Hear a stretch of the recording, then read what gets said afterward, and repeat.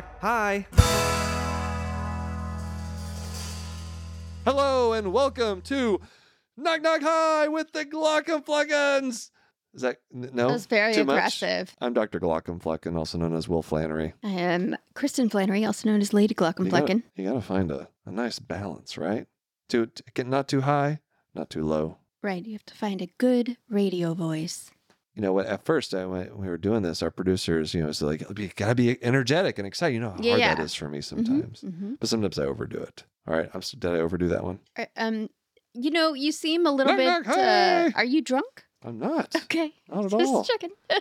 I'm just happy because we're talking to one of my closest friends and med school classmates, Dr. Molly Taylor. She is a pediatric oncologist and researcher at Seattle Children's and the University of Washington. Just all around fantastic human being. Yes.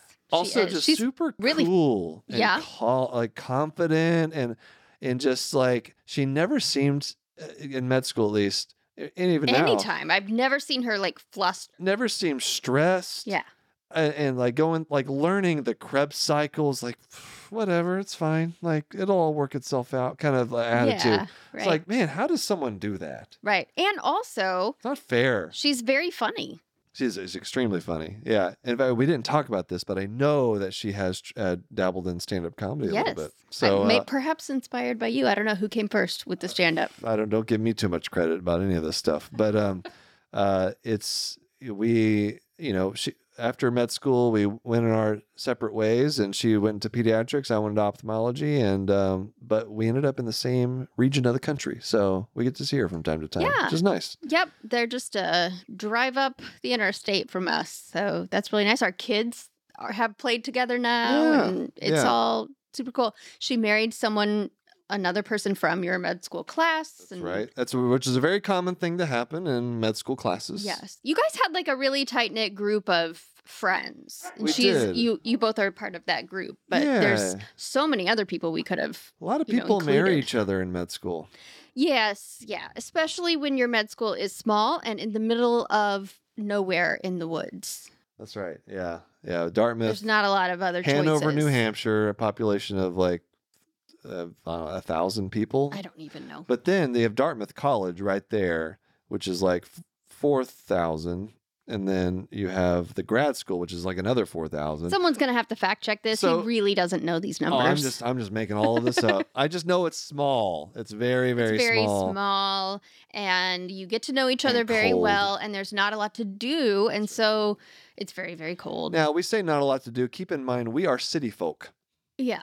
Big time. And so not a lot to do. If you ask someone... I don't know. I came from the middle of nowhere, Texas. Then I went to Lubbock, Texas. Then I went to Hanover, New Hampshire. So I feel like I am qualified to say. But if you're asking someone, I'm talking about asking someone who like enjoys being outside and like camping. That's fair. Yes. There are abundant outdoor activities to do. If you like snow. If you like cross-country skiing, hiking, but this isn't a commercial like for New Hampshire. It's really not. Also, you were in med school, didn't have time to do those things. So. That's true. But still, we talk a lot about our experiences, our stories, and just kind of scratch the surface. But we had a lot of fun, have a lot of good memories. So should we get to it? Let's do it. Here we go. Here is Dr. Molly Taylor. Today's episode is brought to you by the Nuance Dragon Ambient Experience, or DAX for short. This is AI-powered ambient technology that helps you be more efficient and reduce clinical documentation burden. To learn more about how DAX can help reduce burnout and restore the joy of practicing medicine, stick around after the episode or visit nuance.com/discoverdax. That's nuance.com/discoverdax. Do you want to tell them or should I? You can. All right. We're telling our amazing story live in person. Oh, you mean the story where you died? No, the one where you survived me dying. Oh, yeah, right. We can't wait. There's going to be a meet and greet before each show. You can get a photo with us. You can meet us. We want to meet you. December 9th, 10th, and 11th in Southern California. We'll be at the Improv in Irvine, Ontario, and Oxnard. To buy tickets and check out the dates, go to glockenflecken.com/live. And we have a special offer for our Patreon members, the Glock Flock, free meet and greet with a normal ticket. Just tell us your username and you're in. See you in Southern California. Well, we are here with one of my favorite people in the world, Molly Taylor. Thank you so much. Dr. Molly Taylor. Oh, well, I'm not used to calling you Dr. Taylor. You're just Molly to me. Not today. I think it's great because, most guests, whenever we have them come on, they have just all these books in the background or just, beautiful artwork. Sometimes just a whole bunch of credentials on the wall behind them. So thank you for just having a blank wall. It's what the people need to see about what it's really like in academia. Okay. She does have the whiteboard. That's pretty ubiquitous. That's right. That's true. You have a whiteboard back there. With a lot of things I haven't done. Yep. Mm-hmm. There you go. It's your to-do list. You know what? I never thought that you would go the academic route. Mm-hmm. I really wasn't expecting that. Yeah, I was surprised too. Yeah. Not surprised. That makes it sound like we're insulting her. You are certainly intelligent enough. It's like a Missouri, backhanded, wow. Yeah, exactly. Well, good for you. Bless your heart. Yeah, exactly. You're just so, you have a personality that's just so easy. Active. Yeah, and easy to interact with. Is like perfect for the field that you ended up in, which is pediatric oncology, which is also one of the characters I haven't had yet in my. I was about to say something. Yeah, that might be dangerous waters to tread, but. Yeah, I don't know a lot of. I don't know how to do that. I don't how know to make that funny. You know what? It's high risk, high reward, right. maybe. Yeah. So. But are you in one of the largest places in the country for pediatric oncology? Is that? Yeah, we're a big program. So I'm in Seattle, and as part of being in Seattle, our catchment area is really big. So it's a pretty big program. Yeah. You get Idaho and. We get Idaho. What are the states up there? Oh my gosh! We live in Oregon. We're right here. What are the things? That far. This isn't a geography show, right? Clearly not. Yeah. Well, I knew. So one thing I guess I was thinking about, and I've never asked you about, is when exactly did you choose pediatrics? Because I know that if pediatrics wasn't going to work out, you would have ended up in ophthalmology. Right. Well, actually, you know what? I have a little data about that. Of course. Ever the researcher then.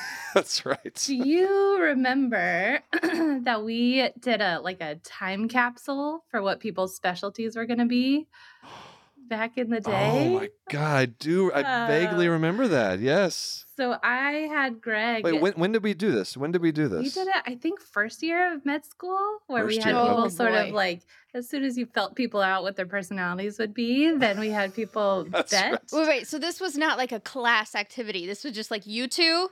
Well, this is like a group of us, probably. Yeah, right? There was a hefty group. And I have that time capsule if you want to know what people voted for you. And then I can tell people voted for me. Yes, please. Was internet comedian ophthalmologist on the list? Let's see, not. Dr. Flannery. There's a lot of people. Okay. Where is F in the alphabet? We don't know states. We don't know our alphabet. This is what happens when you subspecialize. She's in research, everyone. Okay, here we go. Okay, so here are the votes for you. Okay. Diagnostic radiology, otolaryngology, internal medicine, ophthalmology, internal medicine, and then a string of 6 ophthalmologies. So I feel like people are cheating on each other. TikTok sensation, radiology, and internal medicine. Amazing. Someone predicted the existence of TikTok. A whole wow. like 8 years before TikTok existed. What about you? What about you? So you know what? I actually don't know how to feel about this, but people, family medicine, public health, which is just like maybe not being a doctor. I don't... internal medicine, pediatrics, urology, and then a lot of family medicines and psychiatry. Okay. So with both of you, there was something even from the beginning that was like sort of in the right direction. What tipped people off to me being an ophthalmologist? No, that's surprising. Otolaryngology, that's, I mean, I would never specialize in the second, third, and fourth most important human senses. Like, well, who does the grossest surgeries? Yeah, we'll do that. Yeah. Terrible. Well, sure. Yeah. I don't remember you. Family medicine first year, that makes sense. That's what people may have pegged you for.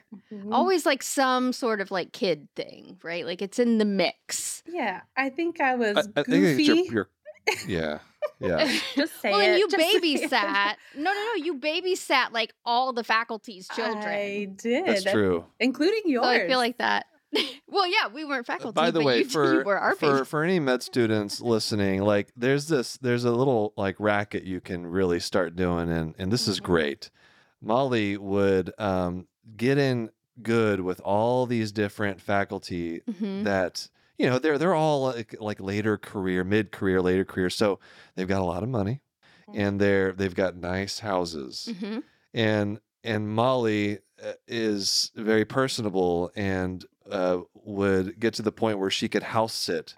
Yeah, house sit, babysit, pet sit, water your plants. Yeah. Oh, yeah. So basically, you'd get to escape the squalor of your normal life. Exactly. Right? Yeah. As a med student. Exactly. And you get to live large in these giant houses. And then invite your friends over. Be like, where are you living tonight? Molly, I don't know. Let's see. You did that all the time. I was so jealous of that, but I was never able to make friends that easily. So yeah, which I think is why people pegged you for diagnostic radiologist. It's probably true. In a dark room. Mm-hmm. Yeah, that would be a good fit for Will. Yeah. Well, we're gonna. You know what? It's a light room, but you did end up being alone in a room that's for most true. of your just recording myself alone by myself. Well, we're gonna get to some med school stories. For sure. But before that, I want to talk a little bit about your experience in resident and just training during residency fellowship, because you decided you wanted to be like training for ever. Mm-hmm. Because the thing that happens is we're all so close in med school and like we spend all this time together and then we leave and we just never talk to each other for like a decade. Until you're on somebody's podcast. You're like, oh, it's good to see you. Yeah, I remember you.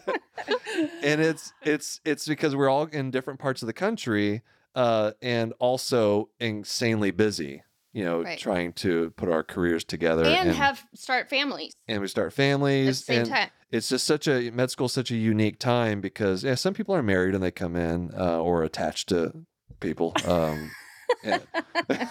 Right. But for the most part, like, you know, where it's kind of an extension of college in a lot of ways, but residency and fellowship and our early years, you know, in our big grown up jobs, is totally different. So I haven't gotten to hear a whole lot of stories about you from your kind of residency intern years. You shared a couple of them with us. Well, she disappeared to Alaska. Right? At some point. That's the best way to lose touch with people. Yeah, just go to Alaska for a while. Yeah. That was after she was in. That was after residency. Okay. Right? See, I'm just proving your point. You're like, I don't know where that person lives anymore. You guys are both right, which I feel like is something I'm going to say a lot during this podcast. You both are right. Yes. There you go. But tell us about your intern year. You got a couple good ones here. Yeah. Well, we actually remember we were in the same city for our intern years. We were in Chicago. Oh, that's right. No. Oh, that's right. You remember that? Yes, I do. Different parts of town, but you are also being like a surgeon during that year, so that was hard. Yeah, and we had a 1-year-old at that time in that year. My intern year, what was busy was that we had a 1-year-old and I was living like an hour and a half outside of the city. Yeah. But no, my intern year was you could barely call it an intern year. Tell people what was your commute that year? Oh yeah, my commute. So this is in Chicago, and there's a town called Crystal Lake, which is as far as the commuter train will go for the most part, out northwest. The hospital is downtown, though, right? Well, not Chicago. Almost, but anyway, in Chicago we didn't proper. live in Crystal Lake. We lived in McHenry, which was about a 20-minute drive beyond Crystal Lake. So it's the last suburb before the farm. So at 4:00 in the morning every day, I would drive to the Crystal Lake train station. I would take the train. So car to train. And then at the train station, I had to get off there. I left a bike, like a really, like a crappy bike that no one would steal. Schwinn, from the 1980s. I left it at the bike rack there, and then I would ride my bike 1.5 miles to the hospital. Like paving the snow out of the way. Yes. Well, and he did it all winter in Chicago. I did it all winter. So, a couple times, some people felt sorry for me. They offered me a 6'4" dude. They felt so bad that they offered me a ride. It's a stranger they didn't know. I was very fortunate for that. Saved my life probably a couple times.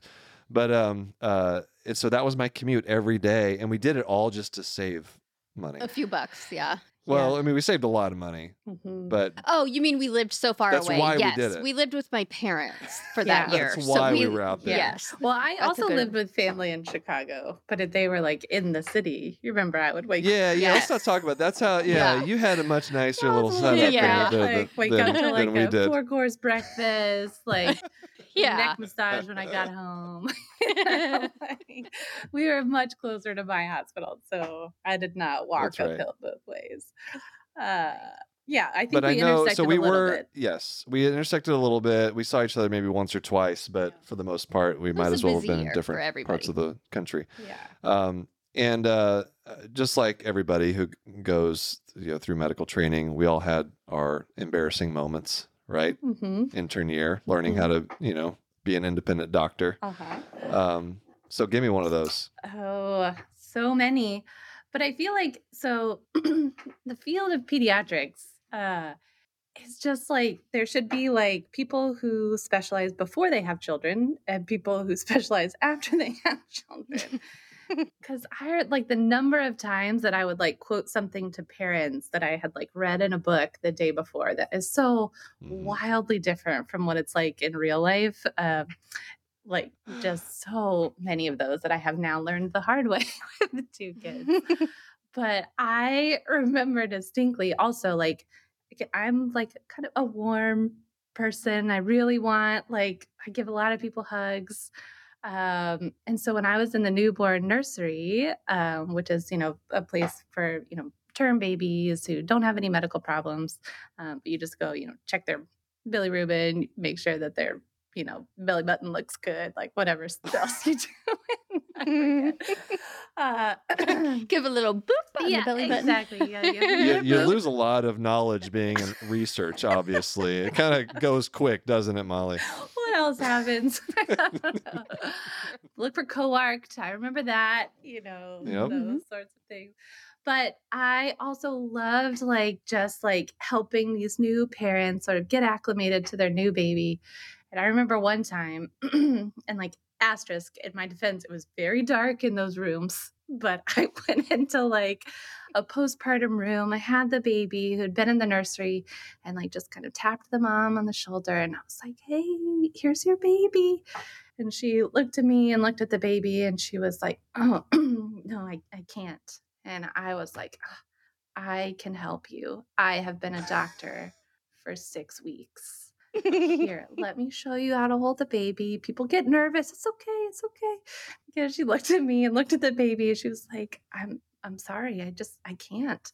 And I even went as far to be like, here, I'll put the baby in your arms. And then eventually she was like, that's not my baby.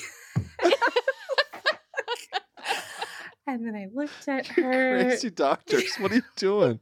I looked at the baby's name band. I looked at her name band, and I was like, you are right. I will be right back. So that's lesson number one. Make sure it is the correct baby. And then you can work on, latching and bonding with that baby. Exactly. We run a different kind of nursery here. Everybody kind of takes turns. That's when you look at that mom and be like, it takes a village. It takes a village. I love it. Yeah. Oh, that's so good. Yeah. And this is in the University of Chicago. Yeah. Is that right? Yeah. Yeah. That's good. It's the awkwardness. The awkwardness is so fun to like in the moment. It's frightening, right? It's like, oh my God, who let me become a doctor? Kind of thinking. But it's those awkward stories that are great. I remember when I was a resident, we had med students come through the ophthalmology department, and we were in pediatrics, and there was a med student who was clearly very, very nervous to like be there. Kids are scary enough, whenever you haven't interacted with a lot of kids, but then kid eyeballs, it's like two things that no one knows anything about. And I remember like this really nervous med student, came into the room, and I said, "Oh, this is this is our med student." I forgot his name, and he is just, in his little nervous voice, he went up to the 4-year-old and said, "Hello, sir. How are you?" and tried to shake the 4-year-old's hand.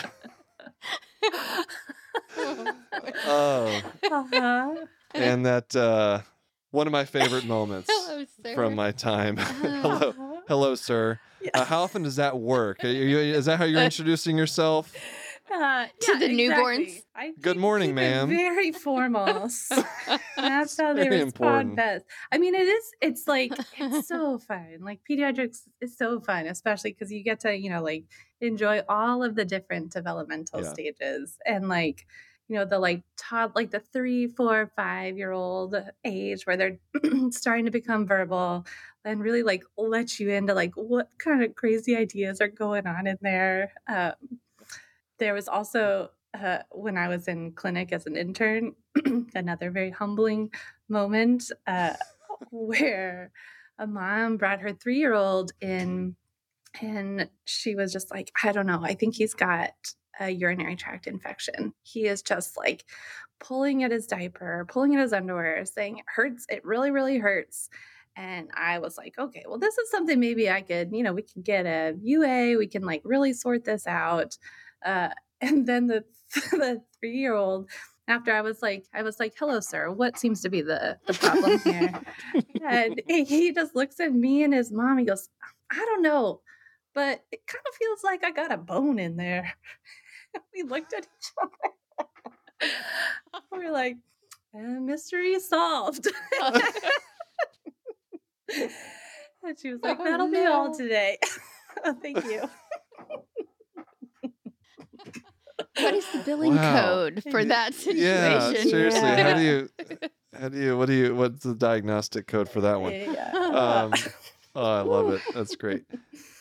And then also adolescence. There's probably, I'm sure you have so many funny, quirky, unique stories from your time there, and you do having to navigate that. Yeah, exactly. This patient feels very awkward because they are awkward right now. We all are. Yeah. And now I feel awkward because I have to talk about these awkward things with this person. And I want you to share the story that you told us about this this little young adolescent child. I do love adolescents for the reason that you said. They're so endearing and so awkward, and they really just sort of bring out your own sense of awkwardness. But a lot of what I do in my current job is talk about fertility preservation for teenagers before we're going to start any kind of cancer treatment. And, we have a wonderful AYA program. And so I think that there's a lot more focus on fertility preservation than there used to be. But, what is AYA? Can you tell people what AYA? Adolescent and young adult. Sorry. Yeah. So, kids, teenagers, 15 to 39 who get diagnosed with cancer. And so now, something about that. I'm one of those. You're that guy. A little older. You wouldn't have treated me though. No, as I could have. Pediatrician. That would have been awkward in medical school if she had asked you about your fertility preservation options. Excuse me, sir. Sir. But these conversations about fertility preservation are super important, as you guys know, and also usually there's like some element of awkwardness. And so, when they would send people in on their own to do this without our oncofertility program, they would just sort of be like, hey, we're going to talk about sex, drugs, and rock and roll a little bit. And I know that you're 12. And so the idea of having kids is really gross to you right now, but we need to talk about it. And then for boys, we talk about, sperm banking.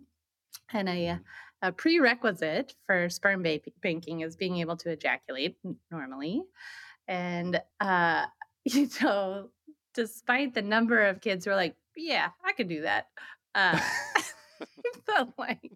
sometimes things don't go perfectly to plan. We had I think he was 15, who was very overconfident in his ability to bank sperm. And he just sort of coyly handed over his urine specimen cup, which was actually full of urine and not semen. Oh, I'm sorry, bud. That's what he. That was his understanding. Yeah. So let's back up. Let's talk about the birth. You really have to be direct about what you mean. Oh, yeah. And I had another patient who was sent to sperm bank with a Foley catheter still in place. And he had some questions. That's right. I would imagine. As he should. Exactly. He was like, oh, man. This is probably advanced sperm banking or something.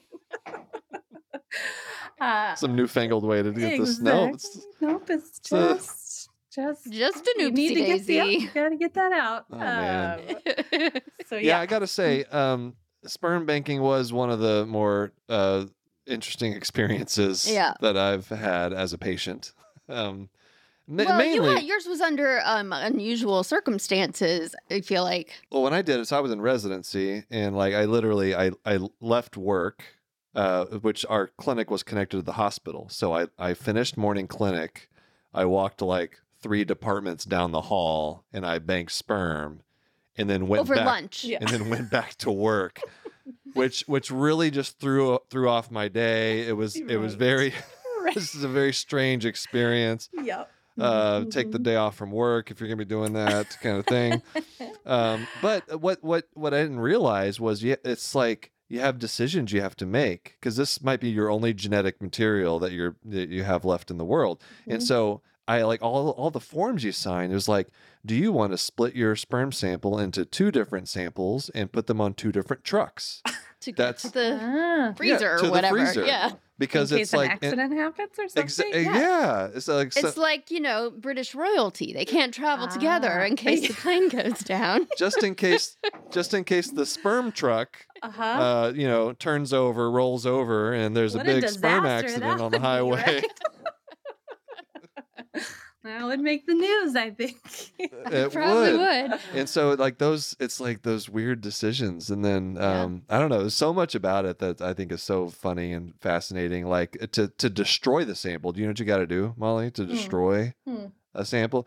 You have to get a form notarized, which means I had to go to FedEx, and me and this poor FedEx worker, we had to both got very close. Sign my sperm destruction form. Guy, here's the deal. A lot of power in those FedEx workers. Well, I can't think of a better person to have those types of conversations with than you, Molly. I think you bring a little levity to it. Yeah, the key is actually you have to turn your chair around backwards and sit on it to have that. That is a little more informal. Right, totally. That's how you really Yeah, like, we're casual, we're cool, super cool. Yeah. Uh-huh. Well, let's take a short break, and we'll come back and let's talk med school. So I'll be right back with Dr. Molly Taylor. Hey, Kristen, what do you got there? Oh, well, you may not know this as an ophthalmologist, but this is called a stethoscope. Yeah, I know what a stethoscope is. I also know it's supposed to go in your ears and not sitting on top of your headphones. No, I like it better this way. Besides, this is not just any stethoscope. This is the Echo Core 500 digital stethoscope with 3-lead ECG. I've heard about these things. Yeah. 40 times noise amplification, That's right. Noise cancellation, 3 audio filter modes, and a full color display. Yeah, buddy. 60 hours of battery life, too. That's right. Everybody loves a good battery life, and it's durable. That's right. Awesome. We have a special offer for our audience here in the U.S. Learn more at echohealth.com/KKH. That's ekohealth.com/KKH and use code KNOCK50 for a 75-day risk-free trial and a free case and free shipping to the continental U.S. to get your Core 500 stethoscope. Kristen, do you remember when I was trying to figure out what I wanted to do with my life after training? I do. Eventually, I decided on private practice, and it was the best decision I have ever made. Hey. Okay, Glockenflecken was probably the first. Very funny. But it's really hard to start your own private practice. It is, especially in today's world. And that's why Independent Practice Partners is there. They want to help you start your own practice, and they will ensure that your practice doesn't just survive, but thrives. To find out more, go to ipracticepartners.com. Again, that's the letter I, practicepartners.com.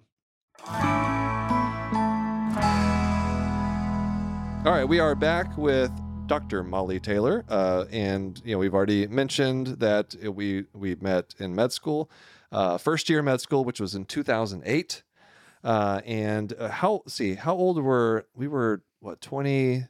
You're a year older than me, so so am I. Yeah, you 23, were 24. We were 23. Yeah. Just so babies. Yeah, so young. And still full of hope and optimism for the future. And so there's just so many stories that we could talk about. We're going to get to some of those when we play this game that I have devised for us here in a second. But one thing in particular that I think you thought was interesting and fun was when we started learning things about all of our classmates, right? I remember this. We were in the lecture hall and we had somebody come. It basically was just like he had like all of our applications and just chose like 2 things about each person. Well, because you guys had kind of a smaller class, right? So you could do something like that. Like if you're in a 300 people class or something, that would take forever. Yeah, our but class yours was like 70 people. Yeah. So it was small. Yeah. It was a small class. It really helped us get to know each other. But do you remember at all like what your things were? Yeah, I mean, I do. Like, I remember him reading out this like list of accomplishments, and you like look around, you're like, oh, who's that person who's like super awesome? And sometimes they'd be like, and this person like was a world record cannoli eater, and like, which I think is a real one. Like we had opera singers. Yeah. We had we had all kinds of an actor, like a professional actor, and I forgot about all that. Yeah, exactly. Yeah, somebody who rode his bike from like Florida to New Hampshire. That's right. Yeah. Oh yes, Yeah. Absolutely. To like someone in my grad school not because class. it's a hobby, just because he was like coming to school. Yeah. He'd been in the military and he was like, there. and then I just carried my bike for the last 10 miles. That's right. Someone in my class hiked to grad school from Georgia to New Hampshire because there was the Appalachian Trail, so people would do that. So I bet that biker was again just because we had no money and no cars. Right, exactly. Just got to get there somehow. Mine was, I think, I had spoken at the UN, so they just threw that in there. Fancy. Yeah, and then so after reading all these amazing accomplishments, he got to me, which was I did stand-up comedy and played ultimate frisbee. Yep. Talk about imposter syndrome. Activated. I think mine's the only imposter syndrome that's warranted. This one begged us to be here. Yeah. His accomplishments include telling some jokes or something. I really do think I was the last person admitted to our med school class. No, for real. I really think I was. Really? I found out like 2 weeks before classes start. Like, hey, get over here. Yeah. We got an extra spot here. Do you remember Student Doctor Network? Yeah. We were stalking Student Doctor Network to see, because, people would talk about where they got accepted and where they decided to go and all of these things. And so there was one person on there who had been accepted to your class at Dartmouth and was on the fence about that versus some other program. And you were like, go somewhere else. Stalking this person. Dartmouth sucks. Yeah. What are you doing? Like, this is the worst program don't ever. Even think about it. Yeah. So then they posted that they had decided not to go to Dartmouth. So, we didn't want to get our hopes up or anything, but we were like, oh my gosh. And then, I don't know, a couple days later or something, he got the call that he got the spot. Because you got in, you had already decided, Kristen, before. Right. So because our application cycles didn't match up, and you guys have to apply like way earlier than we do. So by the time he had applied, by the time I was applying to grad school, it was much later. So then he applied once we knew I was applying. Yeah. But by then, a lot of the spots had already been filled because it was so late in your cycle. She's the reason I went to Dartmouth. Why the hell did you go there? Okay, I'm going to tell you. What are you doing? I'm going to tell you Never thought about that. Yeah. Two key features of Dartmouth. One was when I interviewed there, it was wintertime, and they have you stay with other students. And so I was like staying in this like log cabin, and somebody skied down the street into said log cabin and then made me a chocolate lava cake. I was like, this is the kind of place I want to be. And then number two is... chocolate lava cake is like everywhere, right? Well, I did not know at the time. And then number two was I could actually get around Hanover. Right. I have all 3 blocks of it. Horrible sense of direction. But I was like, I won't get lost here, and I'll eat some chocolate cake. Just stay out of the woods. Sign me up. Man. Yeah. See, sometimes it's that easy. Admissions directors just learn from this. All right. Mm-hmm. Some kind of skiing into lava cake. Yep. You can get some high quality students. Did you even do any skiing while we were there? She did. Yeah. She did? Okay. Yeah. Right? I remember you skiing, snowboarding. Yeah, I definitely did. Oh, yeah. You snowboarded. Yeah, I did. There were definitely, people who came from warmer climates. Yes. I did not ski. Our friend from Oklahoma who we took skiing, and he went skiing in jeans. Well, so did you. I wasn't in jeans. No? I was in sweatpants. Okay. Even worse. No. More absorbent. No. Exactly. Sweatpants are slightly better. When you I had more range of movement. Just like coming down the hill and like I think they went down the bunny pants. slope one time. And then they were like, that was good. We'll call it a day. Yeah, I did it. Your ski fell off, I think. It did. I tried to get on the ski lift and both my skis fell off. So I was on the chair, and then the chair behind me had my skis. I was like, how is this going to happen? Just be like, anyway. Texan, sorry. All right, let's. I want to play this game. It's called Was It Helpful? Was it helpful? So what we're going to do, I came up with a list of things that we experienced in med school, and we are our only goal of the game is to determine, was that thing helpful? Okay. For your future careers? In whatever respect you want to interpret that. Okay. Was that thing helpful? Okay, here's the first one. Our financial advisor throwing ramen packets at us during orientation. Was that helpful? For me, no. So just so everyone knows, this was an orientation lecture. He was asking like financial kinds of questions, and if you got the right answer, you were rewarded with a ramen packet as a lesson to always be eating ramen. Yeah, what's the acronym there? ABER. Yeah, right? ABER.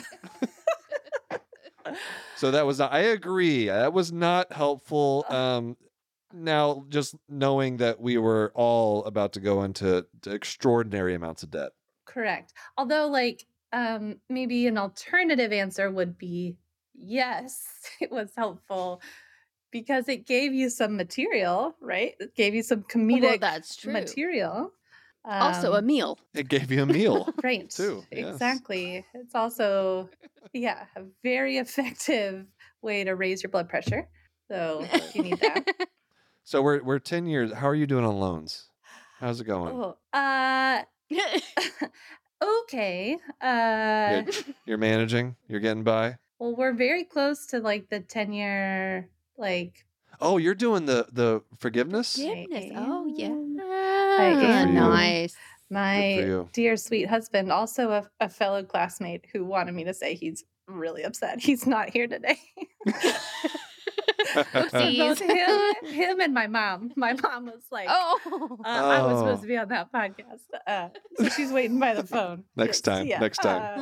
Sorry, Gigi. That would be a separate episode. Good. Congratulations on that. That's good. Yeah. That's going to be a huge benefit. I wish you had done that. No, I don't think you do.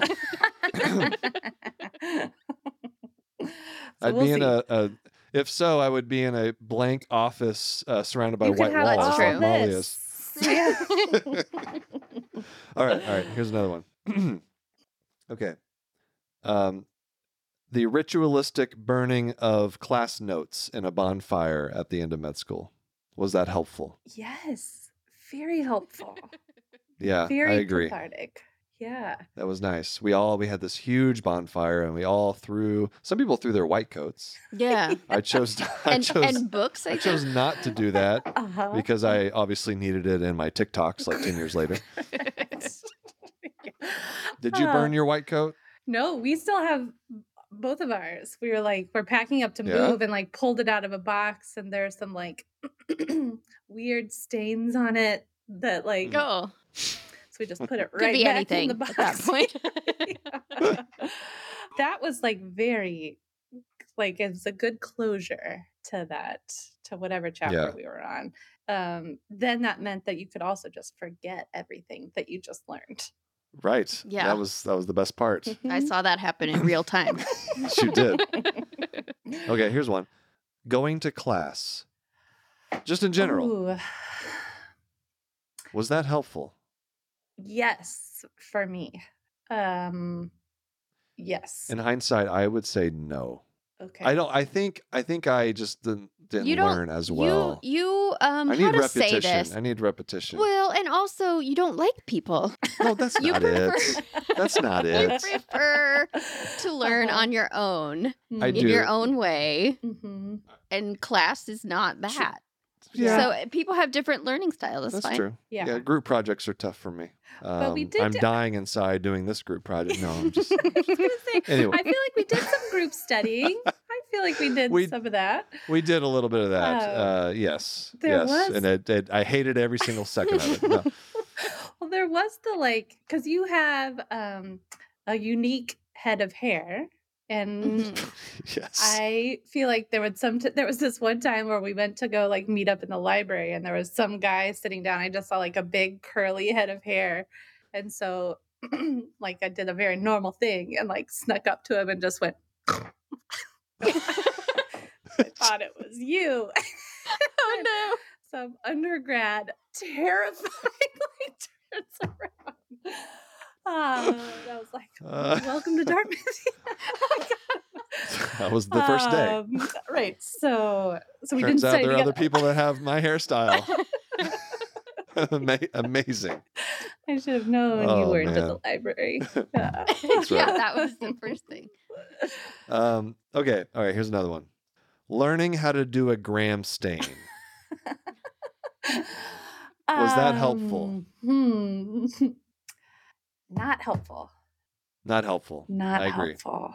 Yeah. We physically, we're in the lab and we had a day where we just learned how to do a gram stain. Why did we do that, Molly? Although maybe the pathologists among you would. No. That's not even them. Oh, maybe them. Maybe them. Yeah. I mean, in my current job, sometimes I do look under the microscope at slides of cells, but I don't gram stain any of them. So you don't do that yourself. No. Okay. Again, that is what undergrads are for. Yeah, exactly. Which is probably really why you were doing it. Exactly. Exactly. Let's see. Okay, a couple more. Here's one. A scored step 1 score. Oh. Like a numeric step 1 score. Yeah, hot topic. Yes, because that is how my husband and I figure out who is superior. Still to this day. Actually, after both of you have forgotten all of it. No, we actually made a vow. It was like one of our wedding vows that we would never look at each other's step 1 scores. It's so weird. It's so funny. Yeah. You know, it's interesting. Like so at first I was like, oh, this is a great, because I remember how like awful like the anxiety surrounding like how well you do on step 1, especially like I wanted to do ophthalmology. It was like, I know I got to score like really high on this test. And so my answer would have been no, scored step 1 wasn't helpful because it just made me crazy. But now hearing about students' experience with like admissions and going to residency, all that anxiety is now just transferred to step 2. Yeah. Yeah. And now they're like in the middle of clinical rotations and having to like score really high on step 2. So I don't even know what to do. I don't even know what the right answer is. Yeah. But I mean, and our testing center was like, I don't know where you took it, but it was like in the middle of New Hampshire somewhere. Like, oh yeah, we had to drive like an hour. Yeah, super. Yeah, it was Nashua. Concord. It was Oh, Concord. okay. It was Concord. Well, Yeah. wherever I was, I remember there was like a motorcycle rally, like maybe like a 48-hour long motorcycle rally. Right outside so like the door. I hadn't slept, for like 3 days, and I remember like this score is gonna determine my life. So motorcycles and all, let's do it. All right, here's one. Opening your match day envelope in front of hundreds of people. Okay. Was that helpful? I think I know the answer to this. I remember this. Oh my God. Not helpful. Because I think people would be surprised to learn before you. I know you have a story to tell there, but before we get into that, people are often surprised when I tell them this. Yeah. Like the way it worked at our school was there was an auditorium full of people, and every student individually. Again, it was a small class. Individually, all 80 of us would one by one go up and open our envelope, learning for the first time where we were matching in front of everybody. And not only you're seeing it, but then you say it to everybody. Or just throw up. Yeah. Or you throw up. Yeah. Exactly. That's the other option. So go ahead. Yeah. And like, I don't know why we watched our match day video the other, like have them all on our phones now, but you would also put $1 in. Remember the fishbowl? Yeah, I remember and the then $1. Whoever had to go last got to have all the money. That's right. But I did not match at my first choice, to be honest. And I think that this is probably something that like deserves a little bit more transparency. Like a lot of people say, match first choice, yada, yada, yada. But for me, the match worked. I wanted to be out in Seattle for my intern year and then matched in Chicago, which actually ended up being like the perfect place for me. Mm-hmm. And I was devastated after match day, actually. And I remember our like sweet dean knew where I wanted to be. Like she had, found out the night before. And so put my name at the very, very bottom so that I would get that crazy email before my name got called. So she was like being so kind. So I read the email and then I think I ran away. You did. You did, yeah. We were like, where did Molly go? Because all of us in medicine and like in sort of these high performing academic environments, like we're so used to like every step along the way, like things going exactly to plan and like having these sort of external like markers of success. And so like having something feel like a failure and like a very public failure, because, that everybody knows or everybody wants to go, especially in like a small class. And get my now husband, who is an intern out in Seattle, had like traded away his life to be able to like get a red eye and fly out to New Hampshire to surprise me. Like it was just like very like emotional. So I ran away. So that was double layered, right? Like you wanted to be there at that program, but you also wanted to be there because that's where, your now husband was at the time. Yeah. So it was like a delayed couples match, but gone wrong, No. Yeah. Yeah. So I had like a good long cry in the shower, and then went in front of everyone. No. Yeah. That's also part of the ritual. Here's the crying shower, and here's the fishbowl of money. And then, do you remember? Yeah, go ahead. Sorry. But then we had all these awesome match day parties, and yes, that was made you feel better. Yeah, made me feel something. Do you remember though? The walk up music. Oh yeah. Oh yeah. You all had to choose a song. So we all chose to a represent song. yourselves as you went up there. When they would call your name, the song would play for like 15 seconds as you're like walking up to the microphone to open your envelope. Do you remember the song you chose? There was a lot of adrenaline. So I also probably not. Probably like running away. Did they just like play my song after I had left? Yeah, exactly. No, I don't. It went to Another One Bites the Dust. Yeah. Some really that was sad the default string music. Yeah. Sadness song. Do you remember what I chose? Some country song. That we worked on it because I remember it like working on it with you. Yeah, it was a really big topic of discussion for several days. It was a big topic of discussion. I recorded myself narrating myself walking up to the front of the auditorium. Because of course you did. Yeah, I do. I was singing a cappella, and I tried to find this actually, but I can never find this recording again. I sang a cappella a song about me walking up to the front of the auditorium. That's what it was. That's actually very funny. That's a good job. That's really funny. Is it though? It was great, Kristen. It was amazing. In retrospect, a lot of things are really clicking into place. We won't even get into the skits. That was a whole other thing. We're not? Let's see. Okay. Yeah. Oh, not well. That may be a whole. Hey, we don't have time for that. That's a whole nother podcast episode. You need to bring Dave on for that discussion. That will be a hotly debated topic. Absolutely. I think before I left the house this morning, Dave was like, "Make sure Will and Kristen know that I was in charge of skits." Just to fuel the fire. For the record. Molly, tell Dave, your wonderful husband, that he was not in charge. He had very little to do with them. This is going to be on your guys' tombstone. That's okay. It was me in charge of med school. It was me. Yeah. All right. Do you have any other, was it helpful items? Oh, gosh. Molly, do you have any other, was it helpful?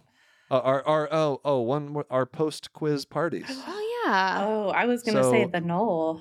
This was very helpful. How can you not talk about the Knoll? So we would have quizzes every 2 weeks, and immediately, we would bring our, beer, alcohol, whatever it was. Private school. Mm-hmm. It's a private school. We would Nobody come at us. Yeah, we would not bring them into the building, but we had them ready, right? So after we finished our marathon of quizzes, which was several straight hours of quizzes, then we would all gather up our things, and a big group of us would go out to this golf course, secluded area, and we would just decompress and have a nice little party at 10 o'clock in the morning. But it was so much fun. It's just a way. It was like a really big bonding experience. Yeah, it became a ritual. Yeah, it really was. Yeah. And a lot of, I think a lot of the things that were we think of so fondly were possible because we were such a small school. Yeah. Totally. So I think that's one of the benefits. And I think in the middle of nowhere. So you really had no choice. There was nothing to do in that town. Yeah. There was nothing around that town. Mm-hmm. And so excuse me, have you been to Lebanon, New Hampshire? May I interest you in Kohl's, Kristen? Yes, that's right. That was the extent of the excitement. That and Price Chopper. Yeah, the Price Chopper. But that's Kohl's. probably why, like, half of our class is married to itself. To each other, yes. That's true. We did. We did have a lot of that. But yeah, the Knoll, very helpful, I would say. Yeah. When you're doing it, you're like, this is so cool. We must look so cool. And then to people like driving by on their like golf carts, like, there's this group of young adults intoxicated at 10 in the morning in a parking lot. Like, we are your future I don't think doctors. They thought you looked as cool. Yeah. Probably also people listening to a podcast might not think that this is cool. But that's okay. The point is the bonding experience and creating these rituals and traditions and like things to celebrate and mark the importance of what you're doing because you're just working so hard and there's so much competition up until that point and still in med school.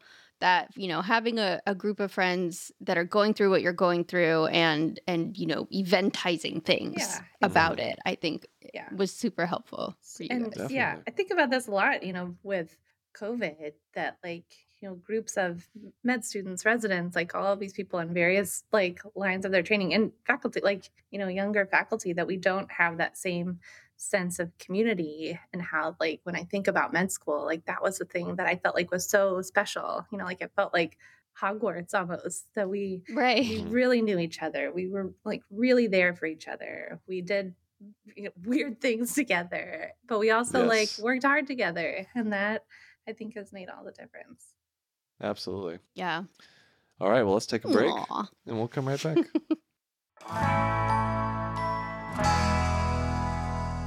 All right, we are back with Dr. Molly Taylor. And Molly, I got one more little trip down memory lane for you. The time when Dartmouth Medical School was rebranded to the Geisel School of Medicine at Dartmouth.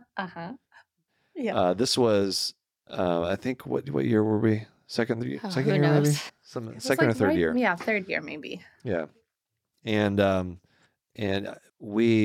so basically Geisel is Dr. Seuss. Theodore Geisel. So there's like a huge donation. They, got the name on the thing and everything. And I don't know if you remember this, Molly, but the administration begged us, please do not refer to this school as the Dr. Seuss School of Medicine. Mm-hmm. And of course we did every chance we got. Like, what else are you going to do? Yeah. It's good. And then what I thought was very funny was that they were telling us not to do this, yet they had at like the big ceremony, they had like a ice sculpture of the Cat in the Hat. Yeah, and like Cat in the Hat hats, right? Like the tall hats. Yeah, mixed messages from the administration. Exactly.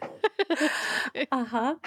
We were also so worried. It's like, oh man, we came in as Dartmouth Medical. Right. Now our diplomas are going to say Dr. Seuss School of Medicine. Dr. Seuss School of Medicine. Like no one, like we're never going to get jobs. Or is it pronounced Giselle? Nobody knows, right? Yeah, that was big. Ended up not being a big deal, but right. But even another piece though that clicks into place now in retrospect. Like, of course you did. Yeah. Well, and even like on ERAS, like looking for your school, it was like a big deal to be like, is it Dartmouth or Geisel or both or, like. It's really a requirement for med students to overthink things. Mm-hmm. Yeah, that's how you get in. Exactly. Yeah, right. Yeah, exactly. Oh man, I gotta stop telling like. Yeah, probably no one cares at this point. Is anyone still listening? I hope they are. I have had a great time. So here, let's do this. Let's jump to our listener mailbag. All right. So this is where we share a story from one of our listeners. We'll have Molly listen in on this with us. So this is coming from Leah. She says, I am a cardiac and vascular surgery nurse in Minnesota. A few years ago, we were seeing a very nice woman that needed multiple procedures done. I spent extra time teaching and going over everything from her AFib ablation procedure to her thoracobifemoral bypass and multiple new medications, etc. As she was understandably very overwhelmed and tearful at times. At the end, she thanked me and told me how much better she felt about everything and even gave me a hug. It was such a profound moment where you stop and the clouds open and you realize this is the reason why you get out of bed and do what you do, to help others. Anyway, it was the end of the day, so I was heading out to my car. I was late for an appointment, so I had to hurry and quickly did a once-over in the mirrors before starting to back up, but apparently I didn't look good enough. I backed right into my patient's car, the one that I had just had this intense interaction with moments before. I felt, for some reason, I can picture Molly doing this. I don't know. I felt so bad and was so embarrassed. One more headache for this poor lady to deal with while she was going through all these problems. Luckily, there was little damage, and everyone was very nice about it. One of my most embarrassing moments. Whoa. It's a bummer. Yes. I'll let the wind out of your sails a bit. That's a real She bummer. goes from thanking her to, you just backed into my car. Yeah, well. Yikes. Yeah. It's probably generated enough goodwill. Yeah. So, send us your stories, knockknockhi@human-content.com. Molly, thank you so much for joining us. Thank you, guys. Always a pleasure to talk with you. What are the kiddos doing while you're here? Well, my 3-year-old, is obsessed with your daughters, so she's probably thinking about them right now. Just passing the time, thinking about them. Oh. That's good. Yeah. It is very cute to get them together, and the the 3-year-old follows our 11-year-old around. They like love each little other. puppy. Yeah. That's awesome. Yeah. It's If very you sweet. need a pet for the weekend, let me know.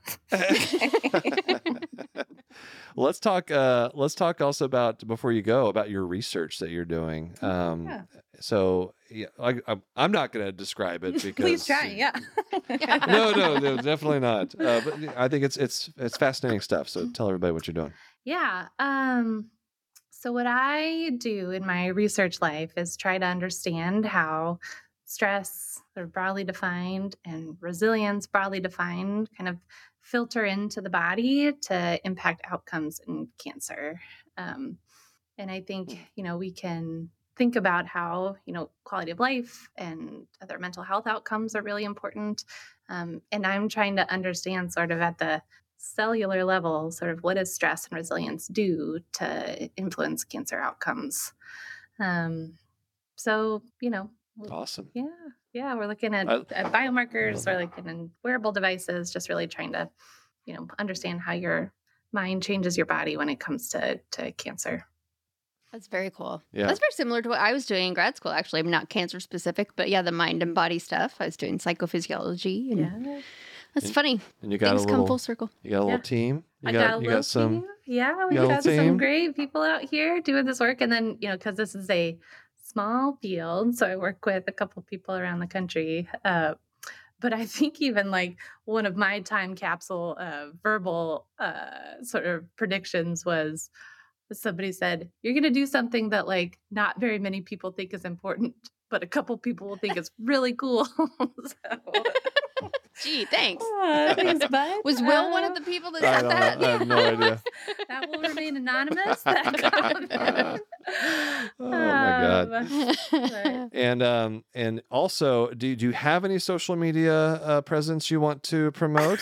I do. I think. Or are you keeping it secret? I believe actually in this sort of like grassroots viral phenomenon. I want people to really like follow me in person and not follow me. Yeah. You'd like a stalker, is what you're saying? Exactly. That's exactly what she's saying. That's what I'm looking for.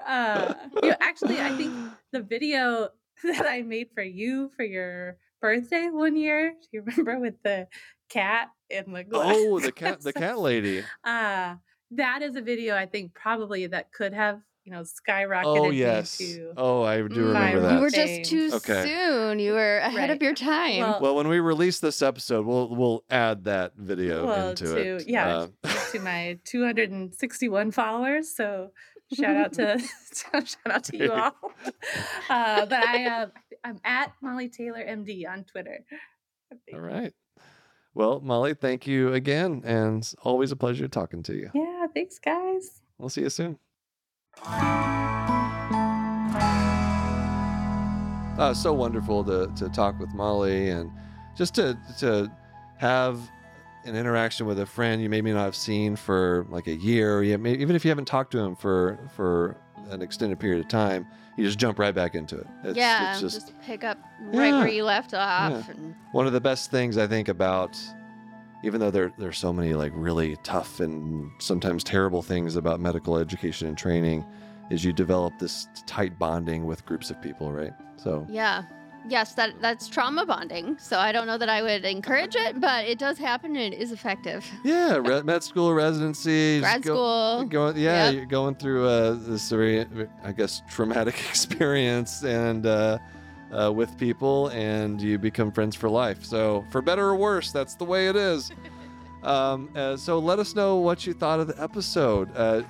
Do you like going down memory lane with us about our things? We could do one for you in grad school. I'm sure that would be... No one wants to hear about that. There's some fireworks at your graduate program, so that might not necessarily be an exciting, fun episode. No. But, anyway, if you have any other ideas for episode topics or guests, you can let us know. Hit us up.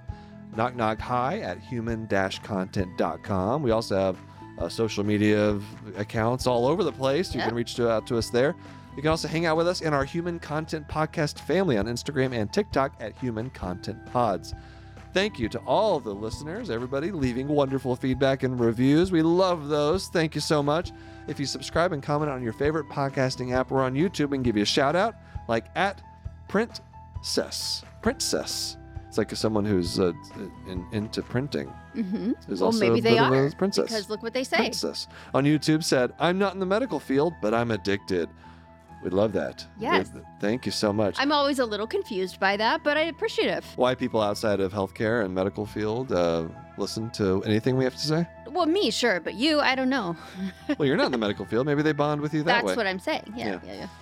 We also have all these episodes up on YouTube, full episodes every week on my YouTube channel at @DGlockenFlecken. I also have a Patreon, lots of cool perks, bonus episodes, where we react to things, hang out with other members of the community, Knock Knock Hi community. We're there. Q&As. Yeah, live stream events, a lot. Ad-free episode access. It's great stuff over there. Patreon.com/Glockenflecken or go to glockenflecken.com. Speaking of Patreon community perks, shout out to all the Jonathans as always. Patrick, Lucia C, Sharon S, Omar, Edward K, Stephen G, Roskbox, Jonathan F, Marion W, Mr. Granddaddy, Caitlin C, Brianna L, Dr. J, Chaver W, Jonathan A, Leah D, KL, Rachel L, and Ann P. Was that all in one breath? I did it. Nice. I've got very healthy, robust lung capacity. Absolutely. Patreon roulette, random shout out to somebody in the emergency medicine tier of Patreon. Shout out to Sophie B. Sophie B for being a patron. Thank you, Sophie B. Yeah, thank you. And thank you all for listening. We're your hosts, Will and Kristen Flannery, also known as the Glockenfleckens. Special thanks to our guest today, Dr. Molly Taylor. Our executive producers are Will Flannery, Kristen Flannery, Aaron Corney, Rob Goblin, and Shanti Burka. Editor and engineer is Jason Portizo. Our music is by Omer Binsfi.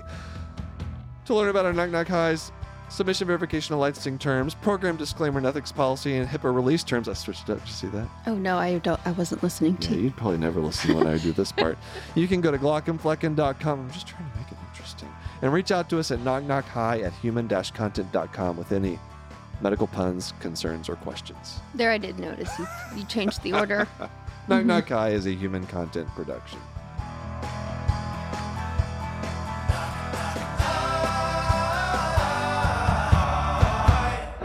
Goodbye.